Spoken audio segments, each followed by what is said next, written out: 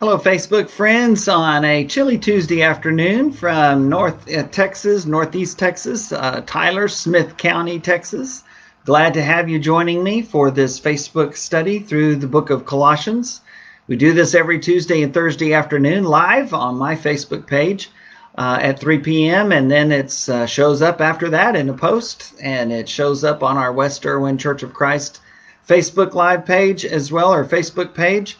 And also on our website at westerwin.com. And Erwin is spelled E-R-W-I-N. That's the street we've been on since, 1885. And so there's been a little bit of a history here in the downtown Tyler area.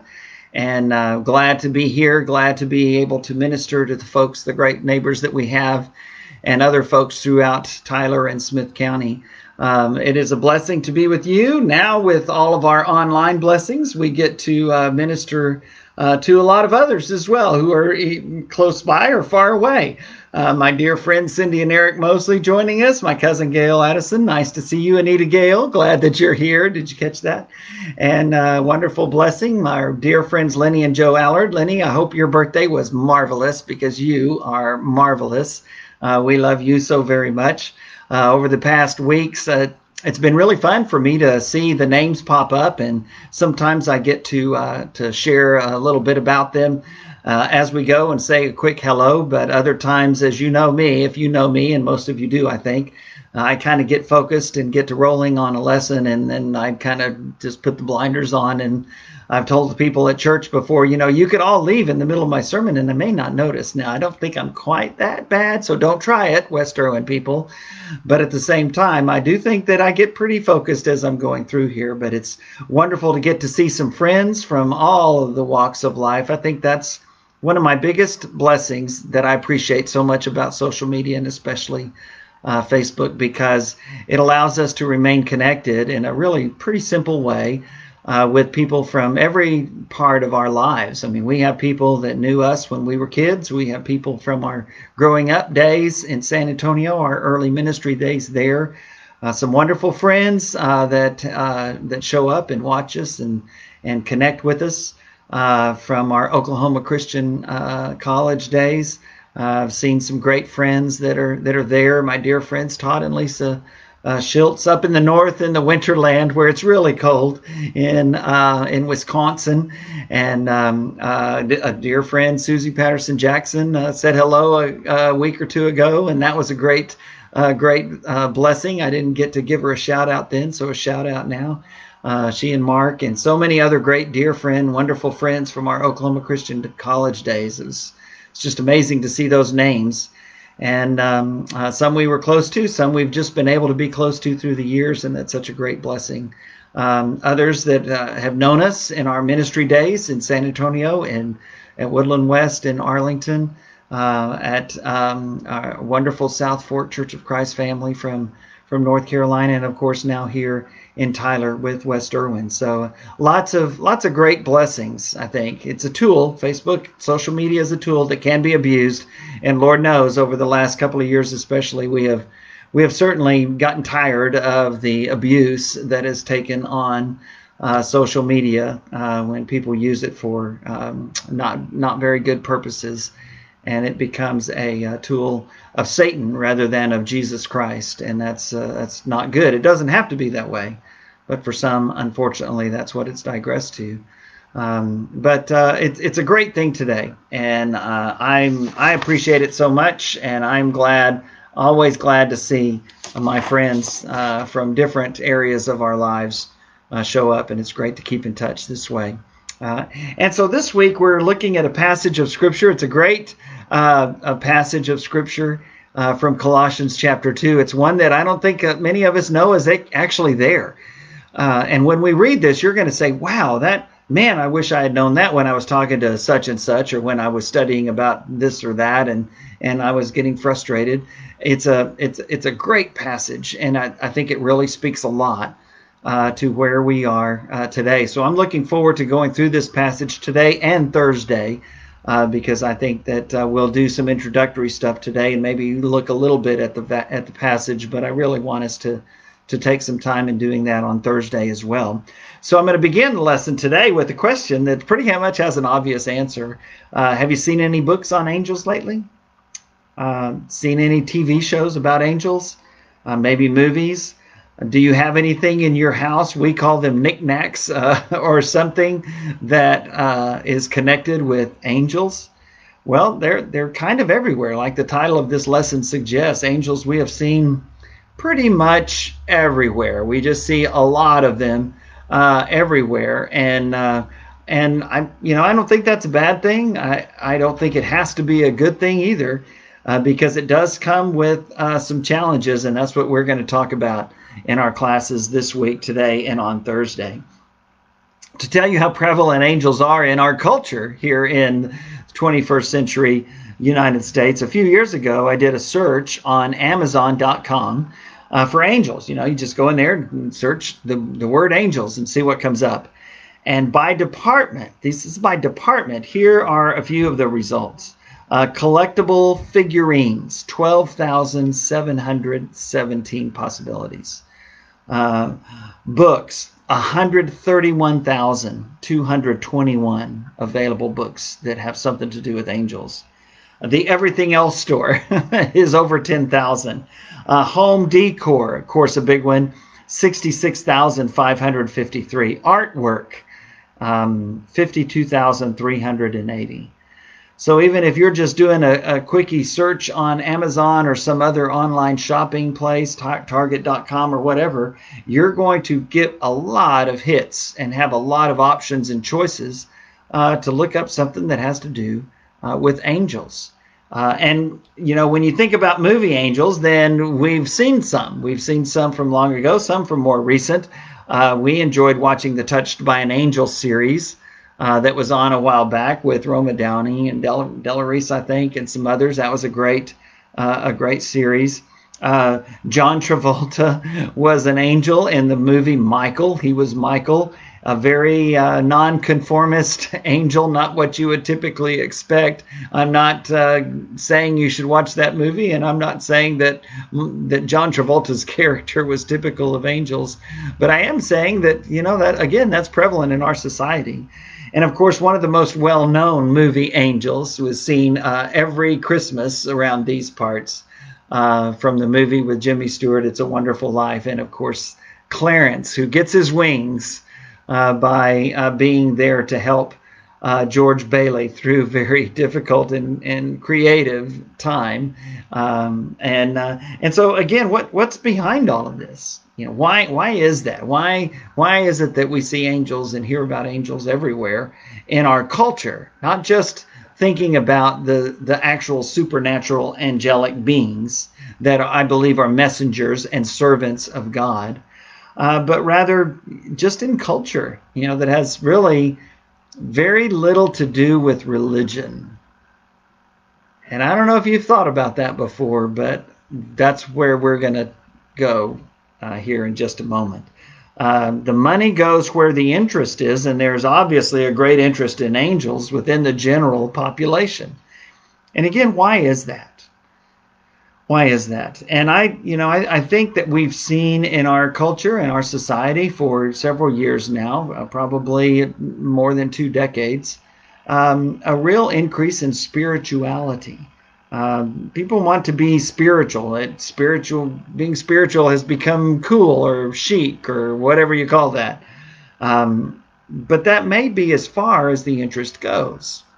Just because something is popular and somebody wants to be a part of it, it doesn't mean that they're buying into the biblical view of angels and angelic beings. I do believe in angels. I do believe in demons. I do believe that there are some really good books out that talk about those things from a biblical perspective. And I think that angels are a great blessing. I believe strongly in them, and I believe that God still has angels available to him to do his bidding at a moment's notice.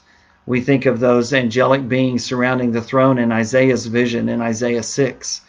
Tomorrow night, Wednesday night, here at West Erwin Church of Christ in Tyler, I'm going to begin a new study on the book of Isaiah and just look at some great passages from the great prophet Isaiah And that passage in Isaiah 6 will be one of the first ones we look at, because that's where he gets his call.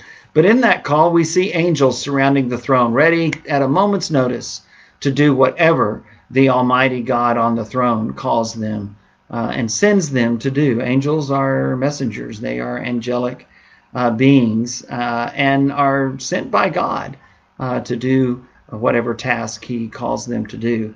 I believe that's true. And I believe that there's demons as well. I don't see either one under every rock and behind everything that happens. Some might. I don't. I do think that they're real, and I think that we need to be willing to acknowledge that and continue to trust in our God who is guiding us through each and every day.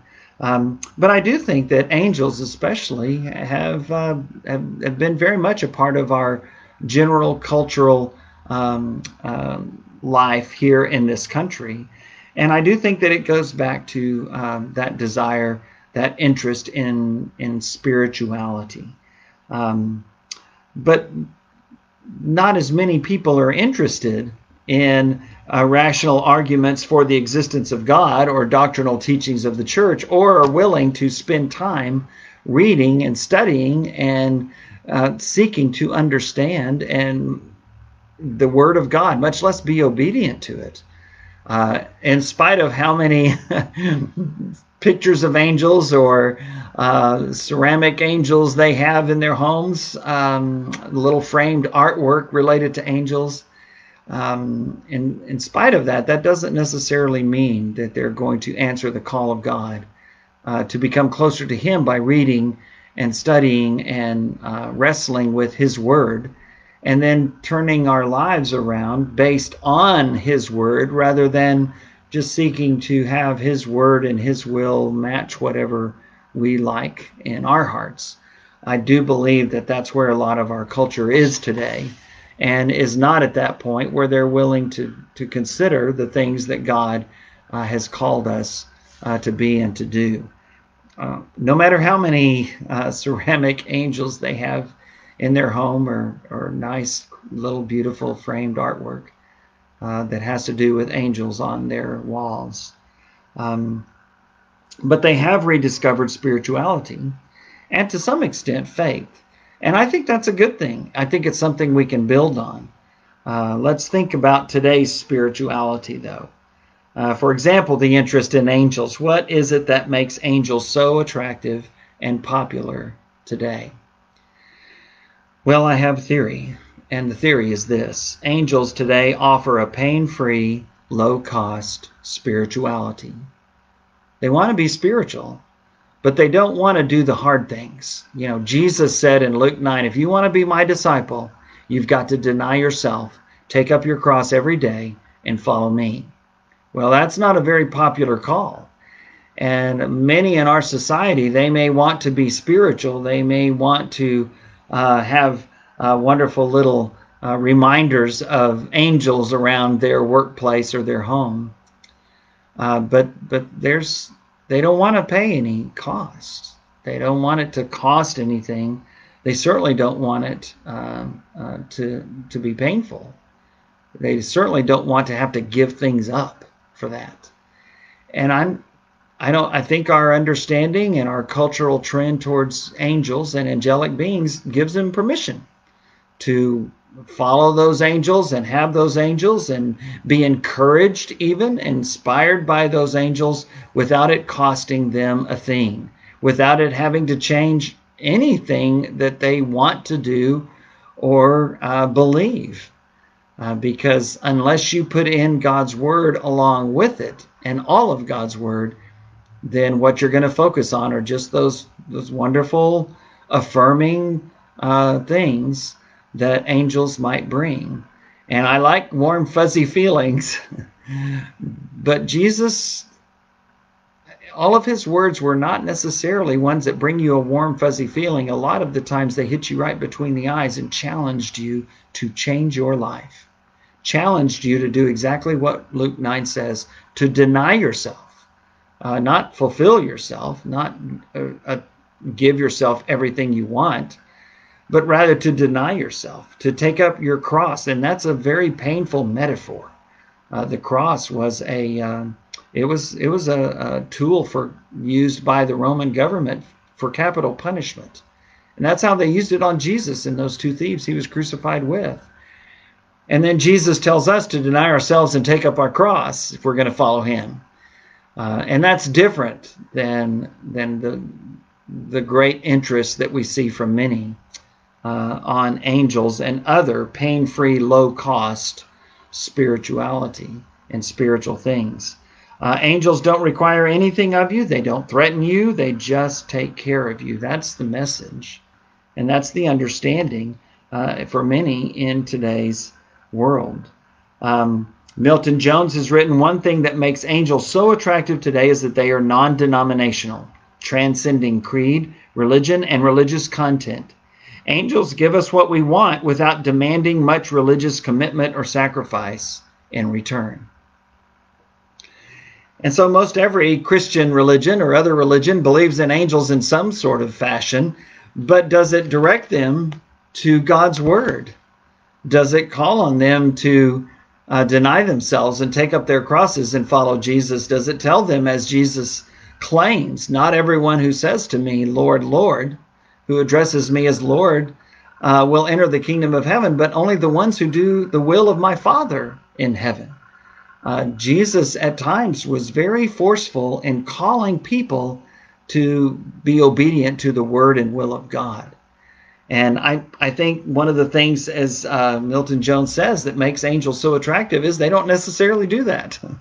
They're just there. They give you encouragement. They give you a warm feeling, a sense of security and acceptance and affirmation, which I think is great if you are seeking to do the will of God. Because what Jesus did with people who weren't seeking to do the will of God is he confronted them and he challenged them. He did that in appropriate ways, whether it meant calling out the religious leaders or affirming the woman caught in the very act of adultery, as John 8 says, and yet challenging her. We forget that passage ends with the confrontation that Jesus had with this woman over how she was living her life, when he told her, go your way and sin no more. Go your way and leave your life of sin. He didn't just tell her, hey, I don't really care how you live. He actually told her exactly the opposite.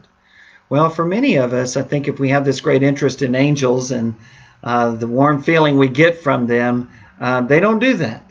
They don't call us to live a certain way. And of course, this fits really well with our pluralistic, self-serving culture, that any belief is fine. Any way you want to live your life is fine. Follow your heart. Just do what makes you happy. All of those things are mantras of our society, and none of them can be found anywhere in Scripture.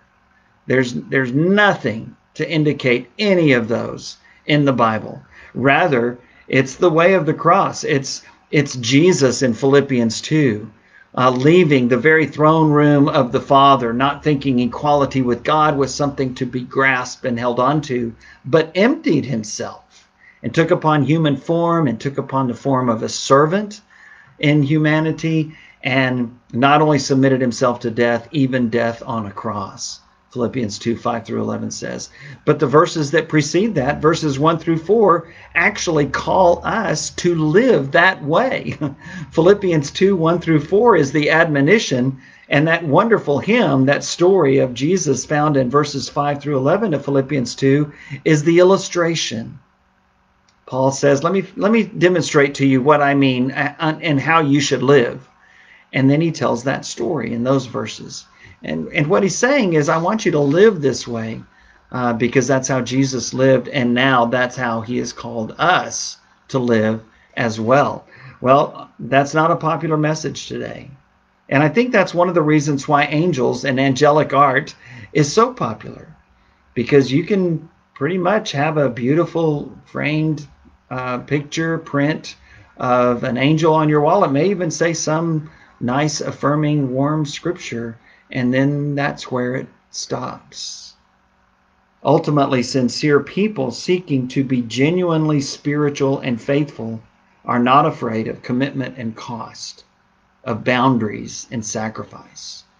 And Scripture is filled with the call for those things. They welcome them, provided they are authoritatively based and are lived out by their adherents. I think people are okay with hearing our understanding of what Scripture teaches, and even calling them to join us and be obedient with us, provided they see that that is something genuine in our lives and that it's something that can be based in Scripture. It's not just something we came up with on our own. Is there an opportunity here with all this interest in the supernatural and the spiritual and angels? Absolutely, there's an opportunity here. You bet. People are hungry and are searching for real, authentic spirituality. And they're not going to get it from these surface level displays of really self-centered worship. They are looking for a community of people that seek the Word of God and seek His will and seek to do His will. So much so that they're living it out in their relationships and all the aspects of their daily lives. Enter Jesus. This is where He comes in. This is where the Bible comes in with God's Word. This is where the church comes in with a family of Christians who are disciples of Jesus Christ and who aren't doing things perfectly, but who are seeking to do them faithfully and are seeking to help other people to see and know this Lord Jesus Christ who gave everything for them so that they can follow along beside us and seek first the kingdom of God and His righteousness along with us. Interestingly enough, almost 2,000 years ago, the Apostle Paul writes the book of Colossians in large part to deal with this very subject, a popular spirituality that is more of a current cultural phenomenon than a movement toward the Spirit of God. This isn't new. It's not new at all. Almost 2,000 years ago, it was prevalent in the Roman Empire of the first century. And it was prevalent in that province of Asia, what we would call the western part of modern-day Turkey. And great cities like Ephesus and Colossae were filled with it. Great cities in Europe, such as Athens and Corinth in modern-day Greece, were filled with it. We see it everywhere in Scripture. And so I want us to read this great passage in Colossians 2, beginning at verse 16. And remember how we got here. Remember in chapter 1 of Colossians, he talks a lot about how Jesus is the preeminent one. He has the supremacy. He is the creator and the sustainer of life. And He is the Savior. He gave Himself so that we could be saved and be forgiven of all of our sins. Colossians chapters 1 and 2 deal a lot with that. And then in chapter 2, he says in verse 6, so then just as you received Christ Jesus as Lord, continue to live your lives in Him, rooted and built up in Him, strengthened in the faith as you were taught, and overflowing with thankfulness. And that's not the only option. You don't have to do that. You don't have to be rooted and strengthened and faithful to the call of God. You can choose other options, and there are those, and there were those in the first century as well. And that's what he says in Colossians 2, verse 8. See to it that no one takes you captive through hollow and deceptive philosophy, which depends on human tradition and the elemental spiritual forces of this world rather than on Christ. We still have that kind of hollow and deceptive philosophy all around us, that fake spirituality that has no root, no foundation, nothing that calls for a lifetime of service to God and to others. And Paul tells us, don't let people take you captive to that. That's not enough. And then in the verses that follow, he says, only Jesus Christ is enough. All the fullness of deity lives only in Jesus, only in Jesus. And then he calls us back to our baptism.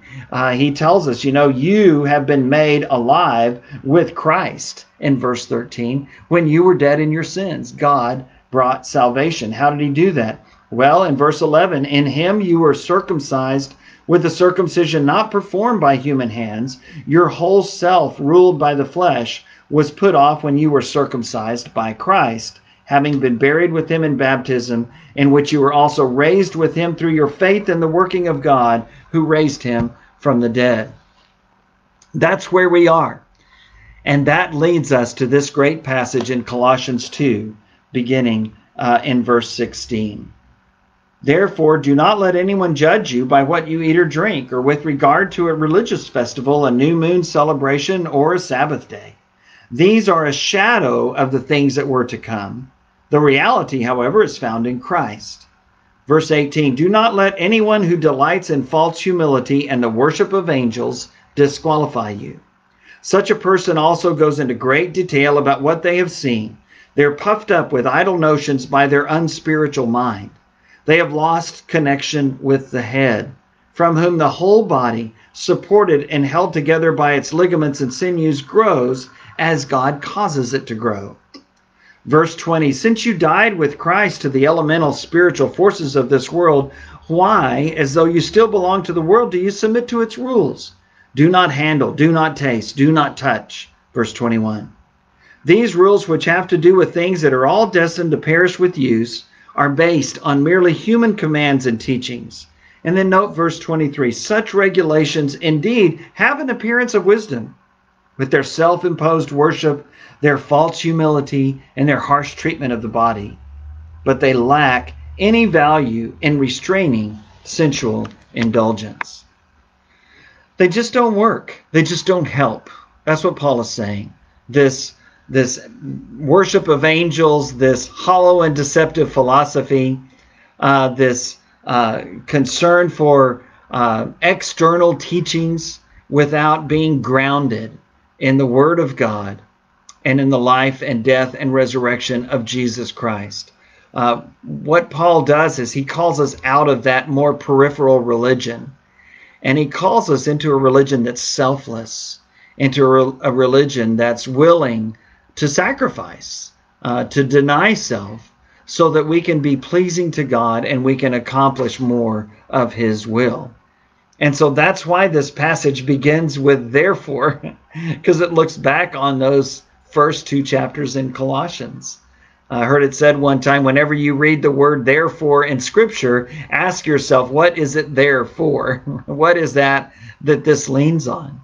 In Romans 12, it leans on the first 11 chapters, when he says, therefore offer your bodies as living sacrifices. Here in this passage in Colossians 2, verse 16, the therefore leans on everything that he said already about the preeminence and supremacy of Jesus Christ, about the response of faith that we had when we were baptized and were buried with Christ, and then were raised to live a new life. How the teaching of Jesus Christ and the Word of God is far better than those hollow and deceptive philosophies that Satan and the world dangle in front of us to give us what we want and to make us feel good about ourselves, while refusing to call us to sacrifice and to the commitment of being a disciple of Jesus Christ. With this passage and others like it, there's a special application to the first century, to those Jews who had come out of the Jewish law and into the gospel of Jesus Christ. And so now their Jewish counterparts, even some Jewish Christians, were calling on them to continue to follow all of the regulations that were in the law. Even Gentiles were called upon to live according to their Gentile traditions as well, and the visions of gods and angels that they had seen. And so through this, Paul is attacking both and condemning both. And I think specifically he has application to the Jewish law and the Jewish traditions. And we see that in other places as well, in 1 Corinthians 8 and 9 and 10, in Romans chapter 14 and 15. And we may look at a couple of those passages on Thursday as we talk more about this.